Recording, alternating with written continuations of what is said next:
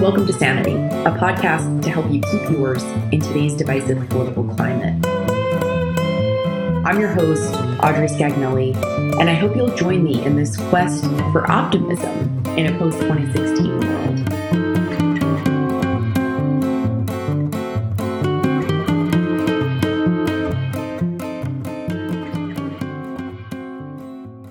Thank you very much, Congressman Curbelo, for taking some time to speak with Sanity on one of our inaugural episodes. It's great to have you here in Miami. Happy to sit down with you. So someone from Miami, I'm glad to be home right now. I wanted to dive in by starting with something positive. In a really divisive political climate, you've been a voice for reason. In this environment that we're in today, what are you excited about most? What gets you out of bed? I think that every day as more and more young people come into Congress and as more young Americans participate in our politics, in our elections, we're seeing kind of a return to a focus on ideas, on building consensus in order to address some of the big challenges that are facing the country. The Republican Party for a long time was the party of ideas, of the big solutions to address the challenges of our times. And I think over the last decade or so, in many ways, we've become the party of grievance, the party of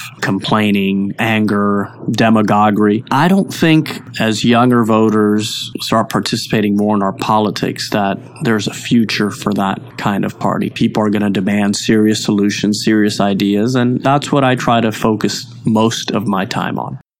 In the 50s, the Senate was about 80% moderate on Democrat side, 50% on Republican. And in the House where you serve, about 62% and 58% moderate Republicans and Democrats. Today, in the House, it's 11% moderate Democrats and, painful to say, 1% Republican moderates. I'm speaking to one of them. So finally, I'm part of the 1%. Is that what you're saying?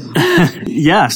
And because both parties have moved so much to the extremes, what's happened is they've created a massive vacuum in the middle. And they've disenfranchised most Americans because most Americans are centrists, center right, center left, or right down the middle. Most Americans want to see people in government, elected leaders, sit at the table and negotiate, compromise, not their principles, but certainly policy so that we can actually get solutions to address some of the big challenges of our times, like immigration, like the environment, like economic growth.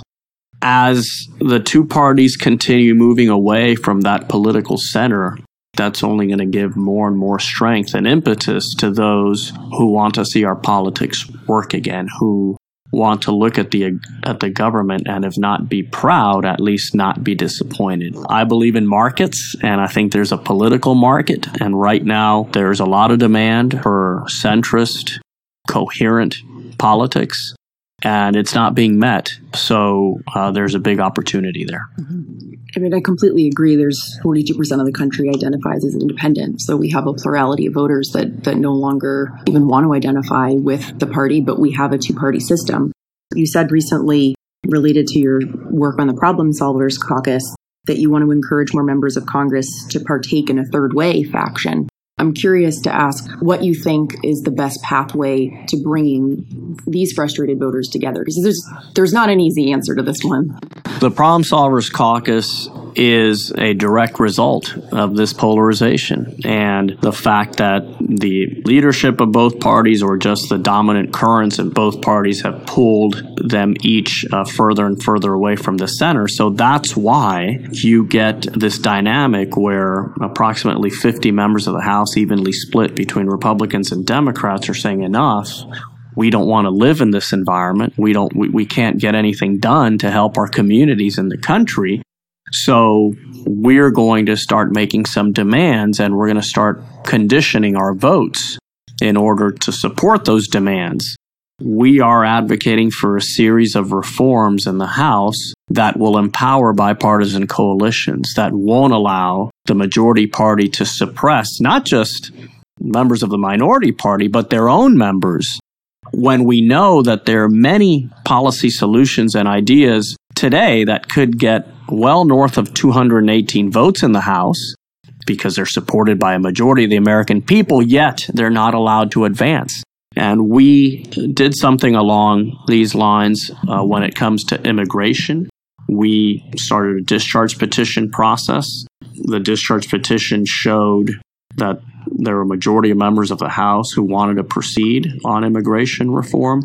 Although we didn't get the 218 signatures, we did force Republican leadership to allow a bill to the floor. Now, of course, by the time the legislation got to the floor, the issue had again been politicized, and not a single Democrat voted for it, even though it guaranteed a path to citizenship for 2 million young immigrants brought to our country as children, dreamers. So you're starting to see centrist members fill this void, and every day more and more have the courage to stand up and say, we want a Congress that's competent, that's sober, that can work for the solutions that so many Americans want. It is a tough time, but I do see some light ahead. Listeners to Sanity are seeking that light right now. Is there anything that you can point us to that encourages you? The Problem Solvers Caucus is obviously a ray of hope, and I think districts like mine are too. The voters of this district proved in 2016 that they're willing to support who they feel is the best candidate for every election. We have ticket splitters here in South Florida. The truth is, we need more ticket splitters all over the country.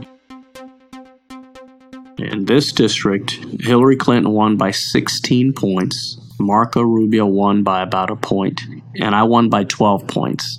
And we all had, obviously, real opposition, so there were choices. That type of voting, without endorsing any of the results, not even my own, I think we need to see more of, where Americans stop thinking of themselves as part of a tribe where no matter what, they just have to march with the tribe. No, we are Americans first.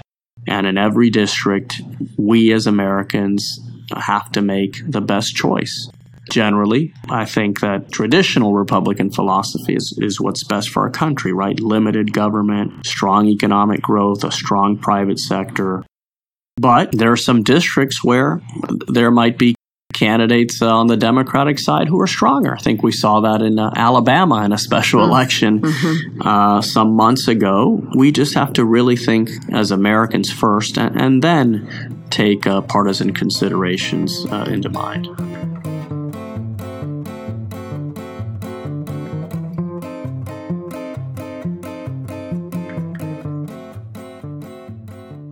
How do you respond to parties and many voters feeling very beholden to a litmus test? You have broken free of that. You're one of 2 Republican members of the LGBT Equality Caucus. You've advocated for gun reform and acknowledged climate change and are very active on the issue. How do we get more Republicans and Democrats comfortable with breaking the litmus test shackle? We just need more people who have the courage to be honest. And it's sad that being honest and sincere requires courage these days. When I grew up, that's just how I was raised. You need to be able to look a voter in the eye and say, look, this issue of climate change, I'm not an alarmist. I'm not going to tell you that your house is going to be underwater next year, because that's not true. I'm not going to tell you that we have hurricanes as a result of climate change. I mean, South Florida, we've had hurricanes here for hundreds of years, but I am going to tell you that the science and the data show that sea levels are rising around South Florida, and that there's a direct connection between higher sea levels and more carbon dioxide in the atmosphere. And human beings produce a lot of carbon dioxide by burning fossil fuels. So we should work together to build a clean energy future, not by taking people's gasoline-powered cars away tomorrow, but by transitioning to cleaner energy. So it takes time. It's always easier to kind of check the box, and if a base Republican voter comes up to you and says, yeah, this climate change is a hoax, you just maybe say nothing or say, sure, it's a hoax. It's a lot harder to sit down and have this conversation about why it's not a hoax and why we should take it seriously, but we have to make that investment. Every time we invest a little bit of time, and I thank you for this opportunity because we can reach more than 1% at a time here. Every time we invest that time, we're investing in our country. We're investing in the future. We lost this great hero in John McCain, and one of the most memorable moments in McCain's history is when he confronted that voter at a town hall in front of thousands of people who said, well, Barack Obama is an Arab. First of all, that's not, she meant it in a negative way, and someone's race or ethnicity shouldn't be an attack in and of itself. But McCain said, no, this is not about his ethnicity. I just happen to disagree with him, and that's why I'm running. And we need to take the time and have the courage to stand up and say, no, I'm not going to just go with the herd and pretend that this is fine. It's not. The truth matters. Common decency and respect matter, and each of us has the duty to uphold those values and those ideas even when it's uncomfortable. You worked for Senator McCain as a spokesperson. Yeah, the beginning of his 2008 campaign, actually in 2007, when I was in the private sector, I had the opportunity to do a little work for him, drove him around here in South Florida. I feel very blessed to have gotten to know him well. And I think I was the only House member present in the Senate chamber when he returned after his cancer diagnosis and gave what was for me an unforgettable speech about how we need to work together and set aside those who are trying to divide us for their personal financial gain in many cases, and others, some colleagues, for their political gain. What a special experience that must have been for you. It really was. I'll never forget it. I went up to him. I told him that I wanted to be there for his comeback after the diagnosis. I told him that we really needed him. We still need him, even now that he's gone. But just because he's gone doesn't mean that that type of patriotism, that type of commitment to country and to public service is gone, because all of us have the opportunity to honor that legacy and to create an army of little John McCains that will always put this country first, that understand that party affiliation should not define anyone. James Madison feared this. He thought that in a democratic republic, we could get two warring factions and that they would really diminish our democracy and our republic, and that's happening right now. And James Madison's solution for two warring factions was more warring factions. So when we talk about the Problem Solvers Caucus and this third way, that's essentially what we're trying to do. We're trying to create the antidote for what James Madison feared. Do you ever envision a real third party carrying weight in our political process, or is our duopoly here to stay? I think it's an open question as to whether we need a third party. We may or may not need it. I think if we get Republicans and Democrats who are willing to impose bipartisanship, impose compromise, negotiation, dialogue, then that has the same effect as a third party. Obviously, if you have a third party, I think it's in some ways easier because I think all of us, Republicans or Democrats, are always going to feel some gravity as our party leadership tugs on us. But then at the same time, to build a third party is so difficult, right? The infrastructure requires a lot of funding. Look, I hope it's not necessary. The two-party system has served the country well for a very long time. It's been a source of stability, except in the last decade or so. And I think we can fix the two-party system. Can you tell me about a meaningful bipartisan friendship that you formed, maybe in Congress, but also maybe in a completely different walk of life? I have a colleague from Oregon. This is not who someone would assume is one of the people I trust and really enjoy the most in Congress. But Earl Blumenauer, he's fairly liberal. Yes. I mean, no question. No one can criticize him for not being liberal enough, although I'm sure some people do. That's the way things are these days. But Earl and I have a passion for the environment. We have a passion for states' rights, especially when it comes to cannabis policy. We believe that states should be respected, that, for example, the people of Florida, 71% of who voted to legalize medical marijuana in 2016, that those people must be heard. So Earl and I, despite disagreeing on most issues, and I think if you look at our voting records, they'd be disparate. We have found issues where we agree, and we dedicate our time to figuring out how to advance those common causes instead of figuring out how to fight each other over where we disagree. I think that should be the model, and that requires trust. It requires relationships, because if you're going to work with someone in a meaningful way, you can't then turn around and undermine them or be nasty to them. And we just need more of that in Washington, D.C. Certainly. Not necessarily people who agree more, but people who are willing to disagree in an amicable way and figure out where they can work together. Congressman Blumenauer was always very kind to the congressional pages. You and I were both congressional pages in high school, and I distinctly remember him passing out plastic. I think they were plastic.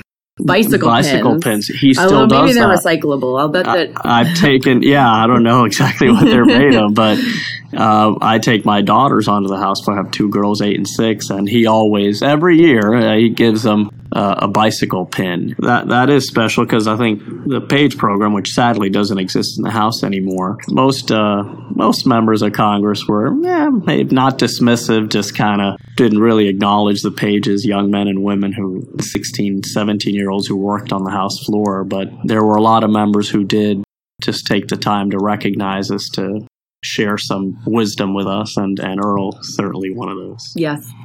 Well, I think that we've managed to speak for about 18 minutes and not mention by name the President of the United States. That's kind of a good thing in the sense that people's lives shouldn't revolve around the president. That's why we built this country, because we didn't want our lives to revolve around the monarch. So the president is important, but shouldn't occupy every single minute of our day, right? It's almost refreshing. But while we're on the subject, what is your vision for 2020? I mean, you publicly acknowledged early on in the campaign that you were not going to support Donald Trump and vote for him. You called it a moral decision, and you likened him to Hugo Chavez. So you've very much in the spirit of this conversation, there's areas for agreement and there's areas for disagreement. Yeah, the 2016 campaign, the way the president divided the country was very difficult for me to watch. And I knew early on that way before the primary was decided that I just wouldn't feel comfortable supporting that type of campaign. And quite frankly, although perhaps not as bombastically, Hillary Clinton also ran a very divisive campaign and dismissed millions of Americans by essentially calling them trash. So I obviously couldn't support her either. Look, I don't know what's going to happen in 2020. I do think that everyone in public office, from the president down to senators, members of Congress, mayors, local elected officials, deserve to be judged on their records. And although people's styles matter, I think real results matter more. What policies have been put into place? How have people's lives changed? So in 2020, we'll have time to kind of look back at the last 4 years. But I do think it's important that those of us who believe in free market principles, in the value of the individual, in a welcoming America that judges people not by what they look like or where they came from, but by what they're willing to contribute and what they can contribute to our country, those of us who believe in all these ideas have to fight for them. Many times in politics, you get advice, stay quiet, lay low, fly under the radar. These times require everyone to speak up, even people who don't agree with me. We need to have this debate, and those of us who believe in these limited government, free market principles, who believe in American leadership across the globe, who believe that our country is exceptional, need to stand up and say it and demand that the political system is responsive to those ideas. So 2020, every election is an opportunity to do that. 2020 won't be an exception.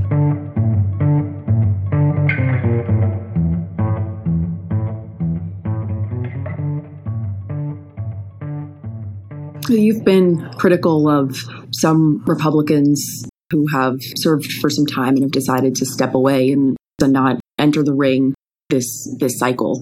and you yourself have a tough, close race ahead. Your district carried a higher percentage of points for Hillary than any other district where a Republican incumbent is running again.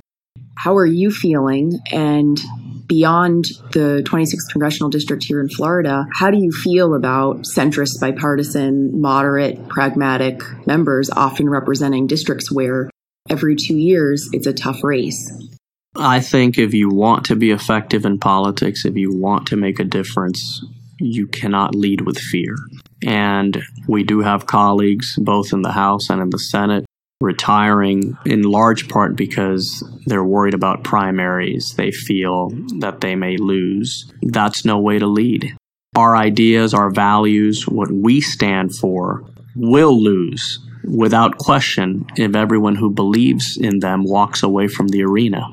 I'm not afraid to lose. I think that if you're not taking risks in politics, you're wasting your time. That doesn't mean you're reckless. That doesn't mean you go around insulting people or diminishing people you disagree with. Even though I have plenty of disagreements with the president, I still strongly respect the presidency. And this president, just like the previous one, if he's doing something where I can work with him that's going to benefit my community and the country, I'm going to work with him and I'm going to give him credit. Now, when he's wrong, when he's dividing the country, when he's diminishing people, I'm also going to speak out. We need more voices like that in the arena, people who are willing to hold power accountable no matter who wields it. And to see some of my colleagues walk away at this critical time in our country's history is disappointing.